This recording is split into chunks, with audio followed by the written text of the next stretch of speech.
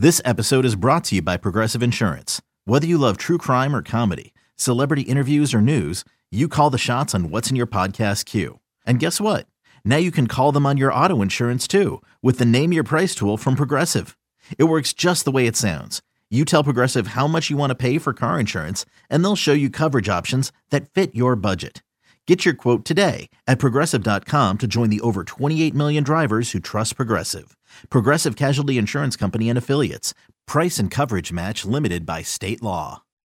Dan is off tonight, but we've got a special treat for you. We got Craig Monroe in. SEMO. Glad to be here. Star of those 2006 Tigers, of course, done a terrific job on Bally Sports. And, you know, sometimes calling the games with Dan here on 97.1 The Ticket. Great to see you, Craig. And it's a pretty exciting time of the year. I know a lot of people are into the Lions and Michigan, and justifiably so.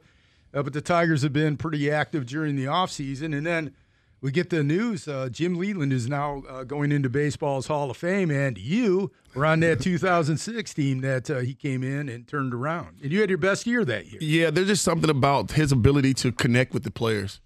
And the first day he came in, he talked about how he's going to treat everybody the same, but yet he's going to treat everybody different.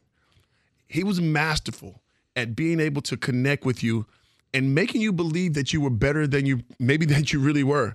And I was one of those guys because I remember being in the seventh hole. And one day I walk into the clubhouse and he's moved me to the 2 hole. And I go in the office and I said, Skip, you want me to hit behind runners, drive the ball over? He goes, no, SEMO, I just want you to take the same at bats. I want you to drive the baseball the way you've been driving. So he had that ability to put you in situations and allow you to get out of your own way and be able to be productive. And I did. I had my best year.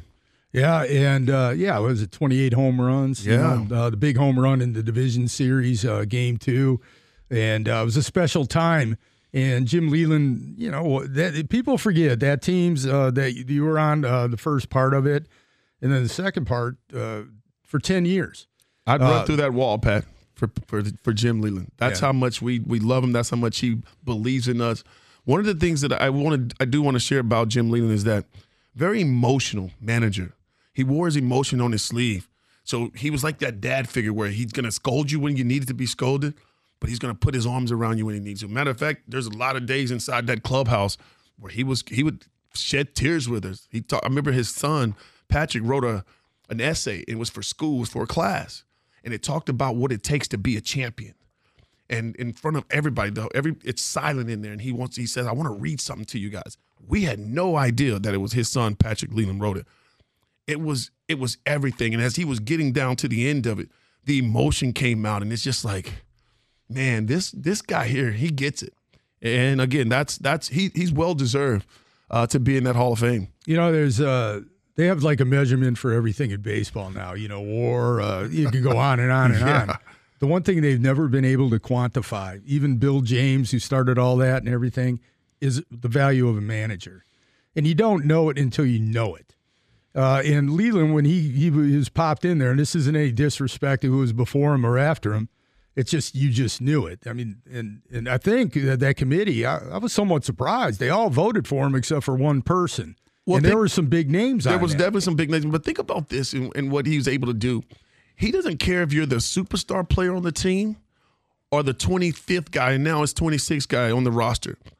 He is going to treat you with the same respect as if you were a superstar player. And I think that's what allowed all the players to just have this respect, because he would call Pudge Rodriguez out when he needed to. Oh, I remember that. You remember that when Pudge hit a line drive, I think, to right field, and I think Maglio didn't score?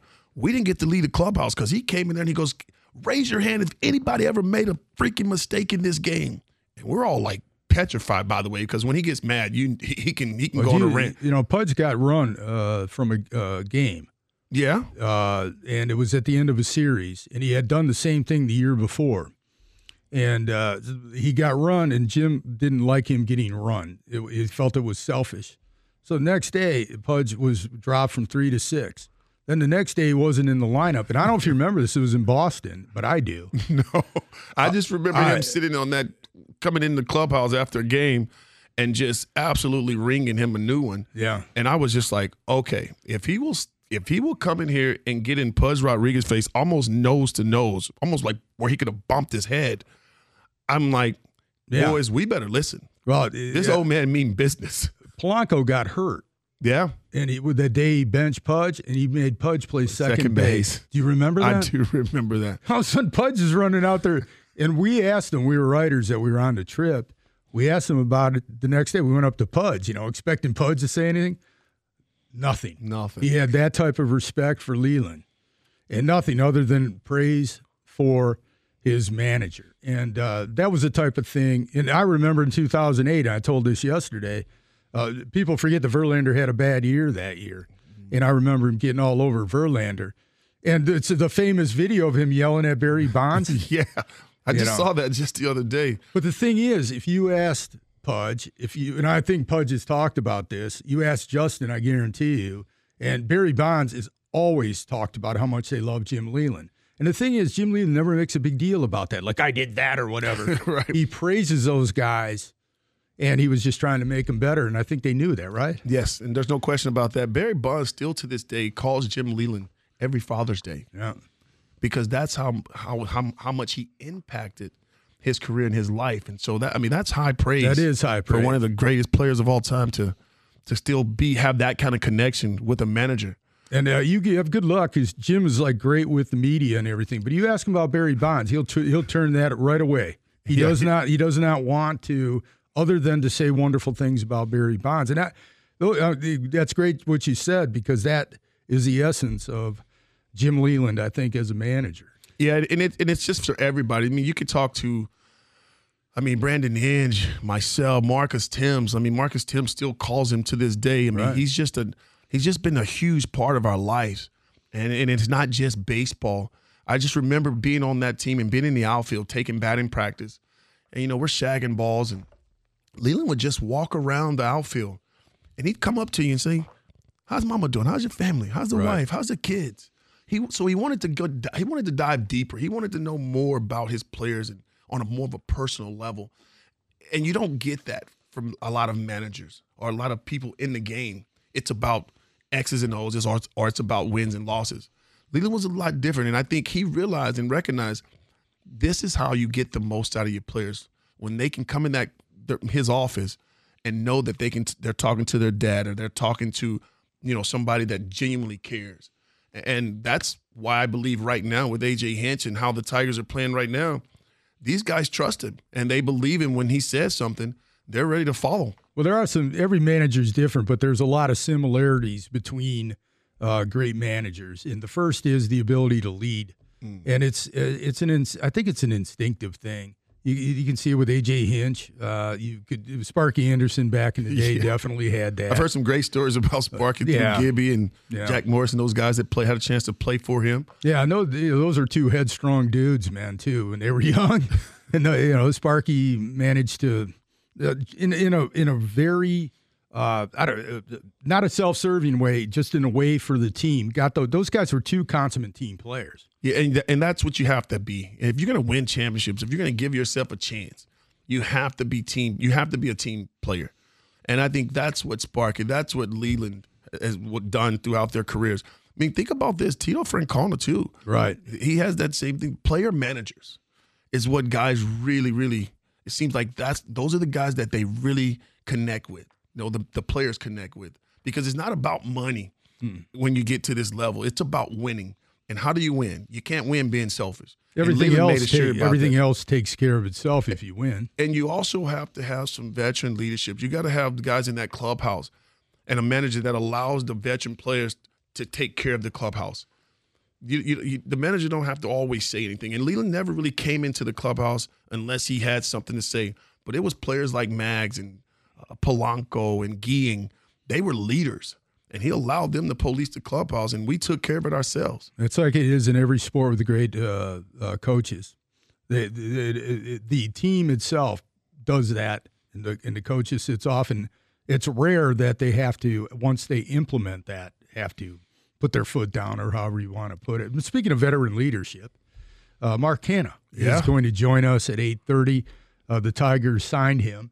And we'll talk. I get Simo's thoughts on this. I got Kenta Mahida and Mark Canha now. Mark Canha. A couple veteran players, one for the pitching rotation, one for the lineup, and what it's going to mean this year. And do the Tigers have a shot to win that American League Central, which I think they may have? I think they do too. We'll talk about that next. This is Tiger Talk. Dan is off. SEMO, Craig Monroe is in. This is 97.1 The Ticket. When you need mealtime inspiration, it's worth shopping Kroger, where you'll find over 30,000 mouth-watering choices that excite your inner foodie. And no matter what tasty choice you make, you'll enjoy our everyday low prices, plus extra ways to save, like digital coupons worth over $600 each week. You can also save up to $1 off per gallon at the pump with fuel points. More savings and more inspiring flavors make shopping Kroger worth it every time. Kroger, fresh for everyone. Fuel restrictions apply. There's a great call from Double D Dan Dickerson. Dan is off tonight. We got a special edition of Tiger Talk. Mark Canha, one of the new Tigers, an outfielder, will join us at 8:30. And Craig Monroe is in today to talk about the Tigers. And look, it's no secret to anybody. The American League Central is probably the worst division in baseball. Cleveland's taking a dive. Tito Francona, or Terry Francona, everybody calls him Tito, which was his dad's name, actually. Former Major League player, is retiring. Bieber now throws 91 miles an hour and is a free agent. A lot of their players, one by one, are kind of falling off. Chicago completely imploded last year. And the Twins, no Sonny Gray. And actually, the Tigers last year against the Central, I think the record was like 20 games above 500 against those teams. They were 8-5 against the Twins. So it looks like they have a shot. I mean, they're not that far off. They just added some talent. And I think with the winter meetings and everything going to go more, do you think they got a shot? I definitely think they have a shot. You go back and look at last year, and the one thing that just stands out is the American League East. The Tigers did not play good baseball against the American League East, win a few more games. Right. And it changes everything. I think this year, adding some pieces, obviously you hate the fact that you're going to lose Eduardo Rodriguez, but you're adding Kenta Maeda. You also got the guy, Mark Canha, coming over, who's a veteran leader, which the Tigers, I believe, need. You need that veteran in the clubhouse, can kind of show you the way. And the one thing that I really respect about Mark Canha is the way he conducts his at-bats. He's a grinder. Yeah. I think these young players are going to learn a lot from him, the way he goes about it. He will not give in to that pitcher. And so I'm looking forward to seeing his impact and how impactful he can be for this Tigers team. Well, you take all the numbers out of it and everything, and you watch the game day by day, and some of these teams come in, and when Oakland would come in, Canha would just seem like such a pain in the butt to the Tigers. Seemed like whenever Oakland needed, when Oakland was winning and everybody thought, how are they winning? It was because they had a couple players like Mark Canha who were really tough outs when the game was on the line or early in the game when the pitcher would be in trouble. It's a pain in the butt, and I think that's one of the reasons. I did look it up. His best OPS is actually at Comerica Park, and everybody talks about how distant. He had 5 home runs there in his career, so he's done well in the Tigers ballpark. Well, I think hitting at Comerica Park, it is a big ballpark, and then they've made some adjustments with the dimensions. Center field's moved in, right field, and it's a little bit more hitter friendly. But when you're in that batter's box, it changes your mindset. You go to guarantee rate field, you might be thinking a little lift a little bit, trying to get underneath the ball because the ball carries. Here, it allows you to be a better hitter if you think line drives. Line drives end up being home runs. Right. I think that's going to work in Mark Canha's favor here, and I think the Tiger players have kind of bought into that system as well, that thinking. Line drives, ball's going to carry, you're going to hit your home runs. But this team's about passing the baton. I can't tell you how many times I was in that clubhouse talking to Riley Green, talking to Torkelson, and the trust that they have for each other. Mm-hmm. It's about keeping the line moving. Hey, we got to pass the baton. Let's get on base. That's what Mark Canha is going to bring to this roster, to this lineup. He's going to be a guy that's got a high walk rate, low strikeouts. That is what Scott Harris has been preaching since he took over this job for the Tigers as president.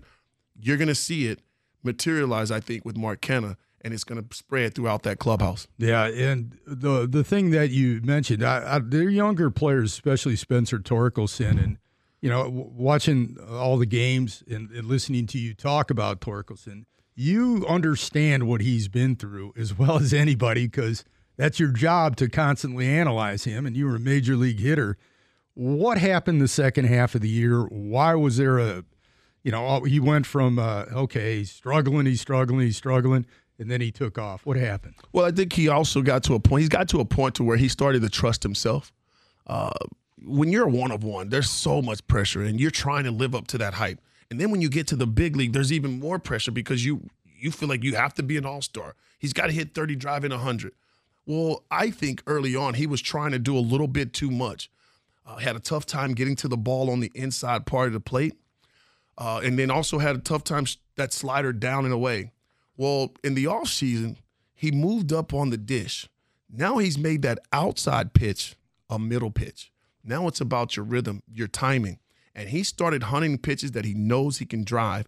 And anything that was out over the plate where he can get some extension, he was punishing the baseball. Yeah. And I'll tell you this, a lot of his home runs to the pull side, that is not his thought process. His thought process, even getting up on the dish, is still thinking right center field to the big part of the ballpark. And again, with your timing, your rhythm, he was just catching the ball a little bit more out in front. And matter of fact, it caught on. Everybody started talking about the party's out in front. It is. And that's their mentality now of let's catch this ball out in front and be a little bit more aggressive on our pitches. And we got a chance to see the Tigers hitters get better, and Torkelson was leading in that. There are some hitters who are the exception to the rule. They'll 100-mile-an-hour fastball, they'll guess on it, and they'll pull it. I've seen that. But most home runs are hit on pitches in which the bat sped up. It'll be maybe a cutter when they're gearing for a fastball, and they get it out front. And you can attest to this. I've been told a lot of times, when you really hit one good, you don't even feel it. No, you don't feel it at all. And I'm sure there was a bunch of swings that Torkelson took this season. He didn't feel that ball off the bat. And you just know right away, you see the projection of the ball when it comes off the bat, and you're like, man, that's what I've been working in the batting cage for these moments, these big moments to where I can come up big for my team by hitting some home runs. You know why I think he may end up being an absolutely great player? And I, like everybody else, I was like, I don't know for sure now when he was struggling, so I'm not trying to pretend I was a genius about it, is he grinds. You notice he played like every game, took every at-bat. Every at-bat he was up there doing the same. He didn't give up any at-bats even when he was struggling. And for me, that's key. As players, we can sometimes ride the emotional roller coaster. When things are great, everybody's excited, you're on an all-time high. But then when you start to scuffle, you start to second-guess yourself. You start to, okay, where are my hands? What about my feet? Well, I watched this young man, grow right in front of all of our eyes where he stayed the same. We say stay the course. Trust the process. He's a definition of it this season. He stayed the course. He didn't get too high. He didn't get too low. And he continued to put together consistent at-bats. And even when he struggled, you couldn't tell. The body language was good. He wasn't moping. His head wasn't down. The shoulders wasn't slumped. He knew that he was going to get himself out of it. For me, he looks like that one-of-one that the Tigers drafted when he was hitting homers in Arizona State, and then he went to the minor leagues and just destroyed the baseball. We have to remember, too, this. He only had 500 and some at-bats in the minor leagues. Right. So we can also say that he was kind of rushed here to the big leagues, him and Riley Green. And well, there was a COVID year. The COVID year, the 2020, that was a tough year for him as well. So it's just like so they didn't really get they didn't get to develop. But now this kid here is going to be a star. I believe he's a stud right now. Anytime you get a chance to hit 30 home runs at the big leagues, driving runs, and he's only going to get better. I think the batting average will increase, which I'm not a batting average guy. I'm more of a production guy. Right, OPS. Guys that can produce. Yeah. And I just think he fits the bill. Yeah, the other thing, too, is with Riley Green, you mentioned him. He stays healthy. The power is going to come with him. He's got the swing for it. But he's got to stay healthy, and these are kind of flukish injuries he's had. I think he's the best hitter on the team. All-around hitter. He just hits. Hits 300. And we noticed when he wasn't in the lineup, They lost. Struggled. They lost. You're right. But they struggled. So he kind of stares the drink, right? He's that guy that is dependable, puts together that good at bat, hits. He's going to be right around 290, 300 hitter. He's going to drive, hit some homers. I think he's going to develop that, and he started to do that. But you're right, the freakish injuries has kept him from developing on a rapid pace. Yeah, and he's probably going to be in right field, which he's kind of got gold glove in right field. He's a good center fielder. I mean, especially his rookie year, he's really good out there, at least metrically. But this thing with Parker Meadows. Is he special? Oh, that's a little different, isn't it? He's special. He's 6'5", and he glides. And some of the balls that as players, as an outfielder, we have to die for. He's standing up, making that catch and making it look easy. So I asked AJ about Parker Meadows when he got the call up. I said, "What do you love about this kid?" He goes, "Simo, trust me when I tell you, game changer on the defensive side." And he's got a little pop too, and he's developed as a hitter, so he's only going to get better. So this team is shaping up to look really good going into 2024. Yeah, he the thing that when he was 18 years old, and I used to watch their West Michigan games. Actually, Green was ahead of him defensively, so they put Green in center after a while. But Parker Meadows was like you ever seen a foal, a horse just coming out, and he's kind of walking around like that because he's got those long legs. Yeah. And it's like night and day now because his body is caught up to his coordination. And he had a little bit of a long swing. That's why he didn't go until like the second round. But he's shortened his stroke a little bit. And he's in the top 10 percentile in foot speed. He takes – Simo, you ran okay, right? You were okay. That was okay, but nothing like what this kid. Well, it's because you'd have to take 6 steps to cover what he does in 3. Exactly. He gallops out of there. I tell you, he's amazing to watch on the defensive side. He truly is, and it's just he throws well too. He throws well.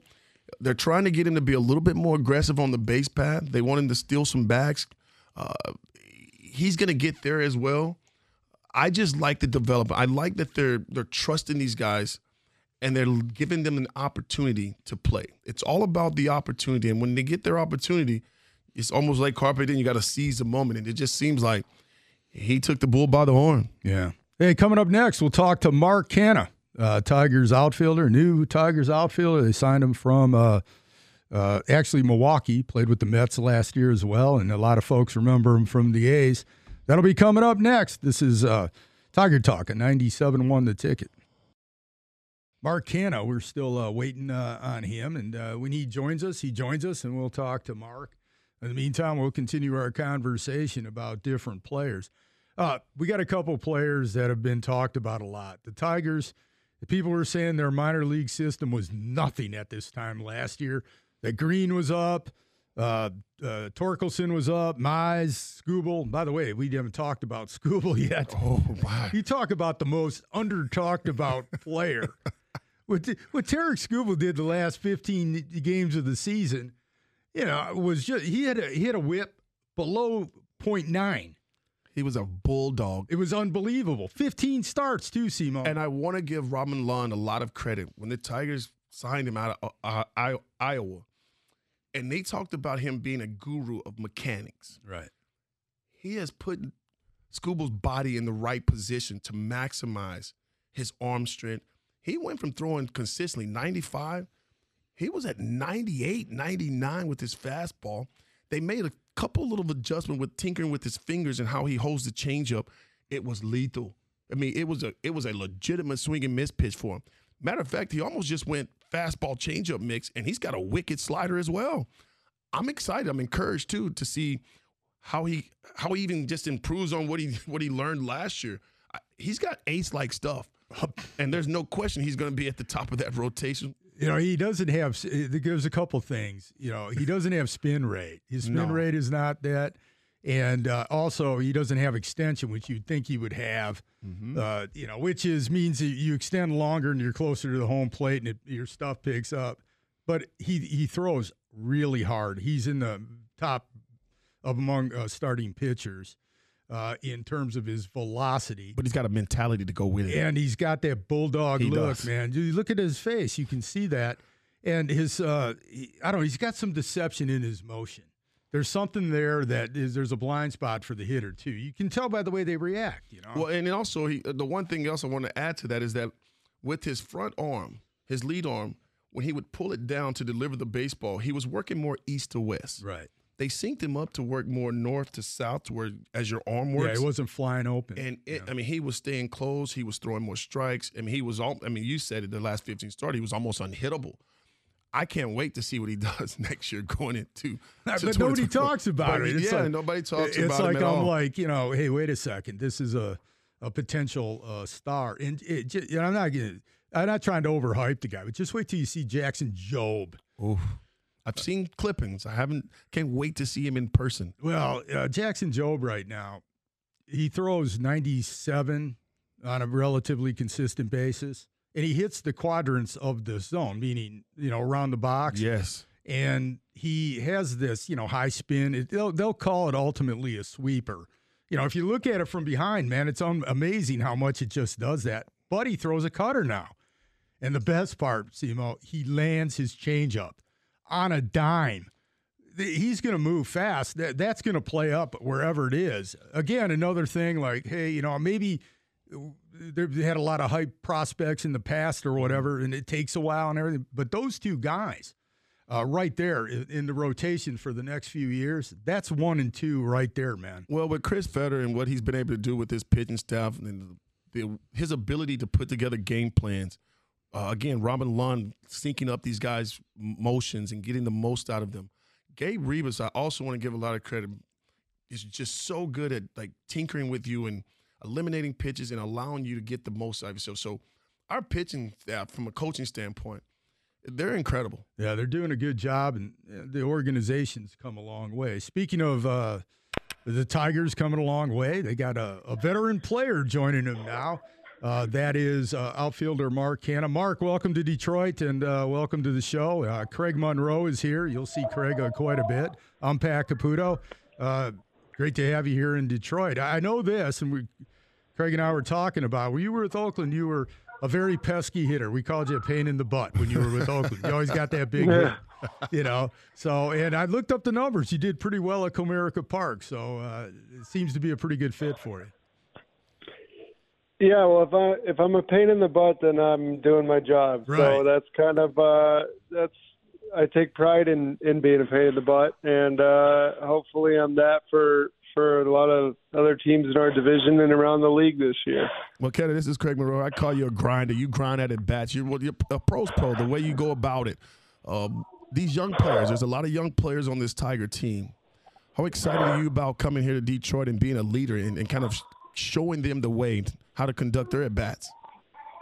Yeah, I'm excited. It was fun kind of playing that role last year when I got traded over to Milwaukee, just coming from a highly veteran team like New York into Milwaukee that had a lot of just the roster was constructed very differently with a lot more younger players, and it's kind of fun watching how those grindy at bats, they're kind of contagious. So if I can get a few of those going at the top of the lineup or wherever I am and have people feed off of that, it's kind of cool to see, and I reveled in that role at the end of last year. You were with Milwaukee, but you cut your teeth really with the A's, before you went to the Mets. And that team was always a team that you guys would go into the season, nobody thought you could win it, and you guys are always right there. And coming into this year, I don't think a lot of folks, maybe some in Detroit, like Simo and I, we think they're going to be contenders, the Tigers, this year, but I don't think nationally they think that much of them. So it's kind of the same situation where you're kind of the underdog and people are underestimating you a little bit. Yeah, I mean, those are some very talented teams we had in Oakland, as you can see now, where some of those guys ended up and where they're at in their careers. Before Matt Olson was Matt Olson and Matt Chapman was Matt Chapman, they were just guys that nobody knew who they were. So, you never know. And look at some of the stories in recent years with, like, the Phillies a couple years ago. Nobody thought they were going to really do anything, and Arizona this year. So you never know what team it's going to click for. And when you have a bunch of young guys that are developing early on in their career. You know, I imagine there's some of those guys are going to break out, and veteran guys like me will help with that, and Javi Baez, and you know, if we can create a good culture in that clubhouse, I think, you know, sky's the limit. Well, what have you heard about the Tiger fans? I mean, this is a rich culture here in baseball and sports in general. One of the greatest places to play. What are you looking forward to coming here?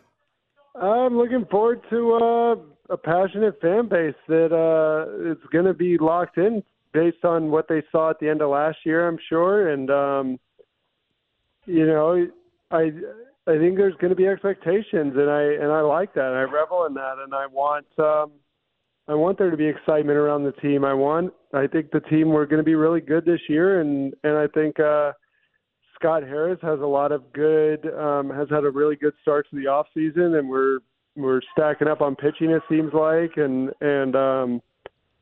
I think, you know, I think it's a sports city, Detroit, and they seem to really rally around their teams, and I think this can be a team this year that they can rally around for sure. And I'm sure you've talked to A.J. Hinch. What have you learned, or what can you expect coming here with the Tigers? A.J. just, you know, he seems like a confident guy that knows what he wants and is a winner, and is just, you know, kind of, he's been there and done that, so to speak, and has that experience where he's been in those playoff situations. He's been deep into the playoffs, so he's, you know, I think that comes in handy once you get there, and so I feel like we just have to get there, and then once we're in the dance, you know, that A.J. Hinch experience and knowledge and everything that comes along with him is just invaluable. Yeah, he just seems to push the right buttons. He did it a lot this season where he pinch hit for a guy and all of a sudden somebody hits a homer. So he's got his hands on everything, very intelligent. But he also makes sure that the club, you know, his office is always open, allows you to be yourself. Is that also something that you're looking forward to, just kind of coming here and being a Tiger and just being able to play the game the way you love to play it?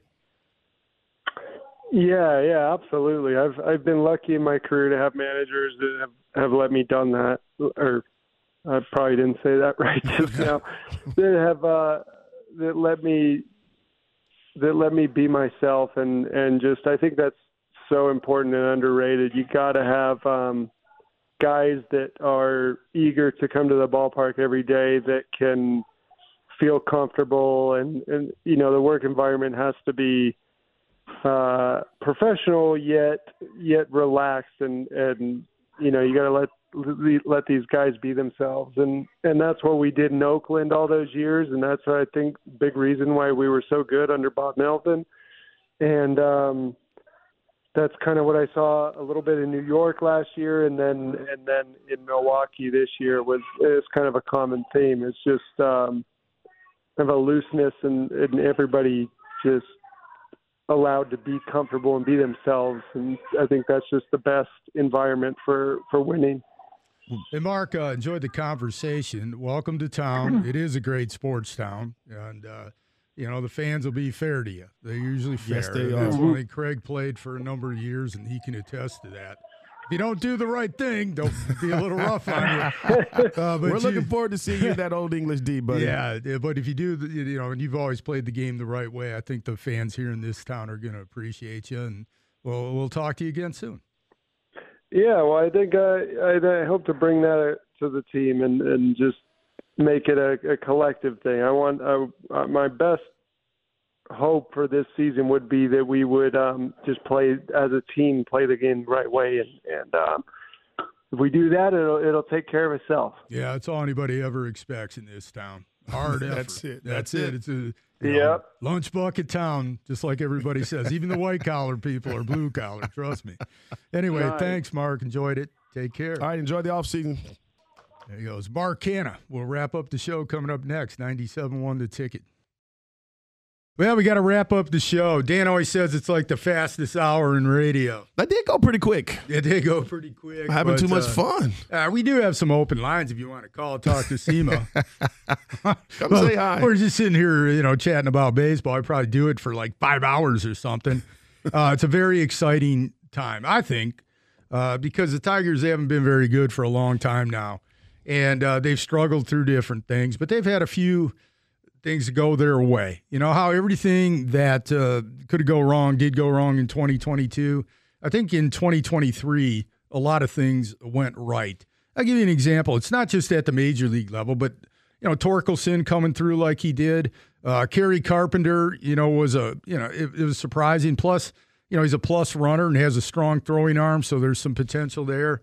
Obviously, we talked about Skubal. Holton, coming in. I mean, that guy had an MVP for relief pitchers. You'd be surprised how well he did. And what makes him so good, though, Pat, is he gets both lefties and righties out.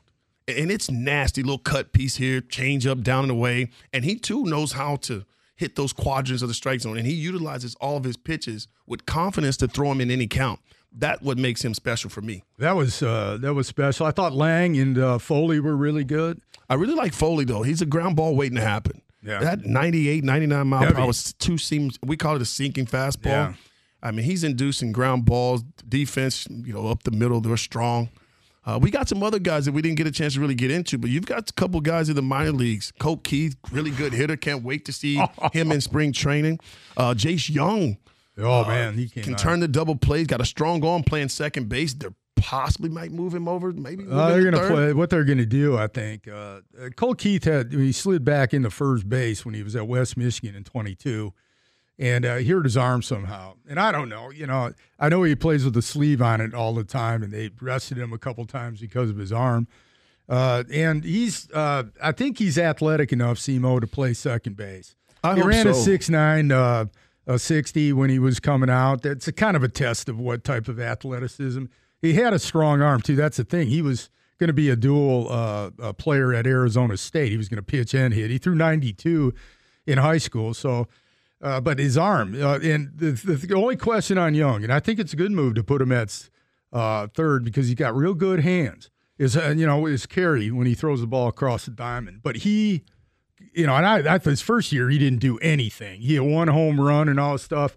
But once he figured it out with the wood bat and they throw a lot harder. Time. Yeah. And once he started to figure it out, he really figured it out. He really did. And so I'm encouraged by those two bats coming up. They're going to get a chance to make the team out of spring training. Now with the Tigers, there's a lot more moves. I believe that can happen or that's going to happen. Yeah. But I just think with this young group, allow these guys to develop and grow. I don't think you have to rush, man. Scott talks about that all the time. Like, you got to understand, these guys have to develop. They have to learn how to play the game the right way in the minor leagues.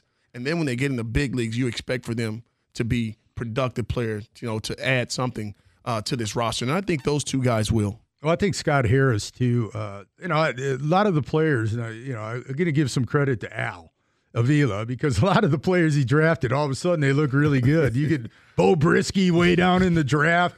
Foley was at an NAIA school, signed as a free agent. They made the trade for Alex Lang, and nobody cared about it, and he ended up being their closer. You could go down the list. Kerry Carpenter, 19th round. But I think the developmental curve with that, with Harris coming in, has really enhanced some of the talent that they've had. The group that he's brought in you mentioned Lund. They've had a number of different people, and I think they've enhanced their major league coaching staff.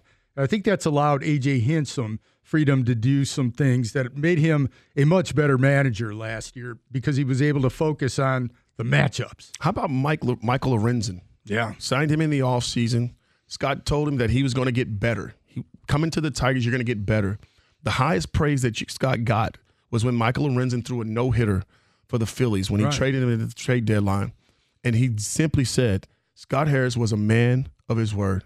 I got better when I put on that old English D. Yeah. And so that just speaks volume to how these Tigers are paying attention to details, how they're taking on the responsibility of signing guys and making them better and lengthening their careers. Michael Lorenzen is a great example of doing that. We had Michael Lorenzen on the show last year, and he said that was no BS. He said exactly that. exactly that before he did those things, and it did pay off for him. Who knows? He may be back. I wouldn't be mad if he came back. I mean, he was really good. He's a versatile pitcher. He can do works hard. A lot of different things. And there's for pitching. I think they're going to sign some veteran pitching. I think they're going to make a couple deals. They've got depth, organizational depth now, so they got some pretty good players that maybe some other teams would want who are blocked. And one pitcher we didn't talk about, and I was very encouraged watching him. And he's a young man, Reese Olson. Unbelievable. I thought he looked great this season coming up, and he wasn't overwhelmed. I mean, he also has that bulldog about him where he didn't give in to the hitters, has a wicked spin rate on his sliders. It might be one of the best sliders in the game already. Yeah. And Sawyer Gibson-Long, he didn't look bad. So when you talk about depth and from a pitching standpoint, I think the Tigers are in a really good place, and it takes that kind of depth to get through a season. Well, another pitcher to look for, and I think he'll pitch in the major leagues this year, is Ty Madden from Texas. From Texas, and he was a great college performer. They changed his motion. He doesn't throw straight overhand anymore. It's 3/4, so he can flatline the ball. But he throws really hard. He's got a real good slider. It's just a matter of consistency with him. He misses a lot of bats. Do you see him maybe being a bullpen guy? He could be. It's about the 3 pitches. You know that. You got to have 3 or 4 pitches. Definitely, if you bring him out of the pen, he brings something with it.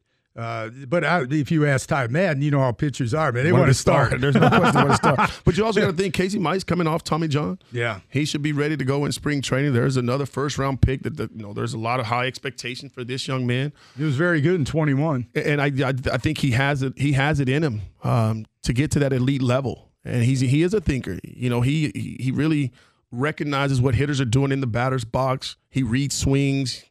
That to me, for a younger player is encouraging. I mean, that's the key. You got to know how to pitch and when to add, when to subtract.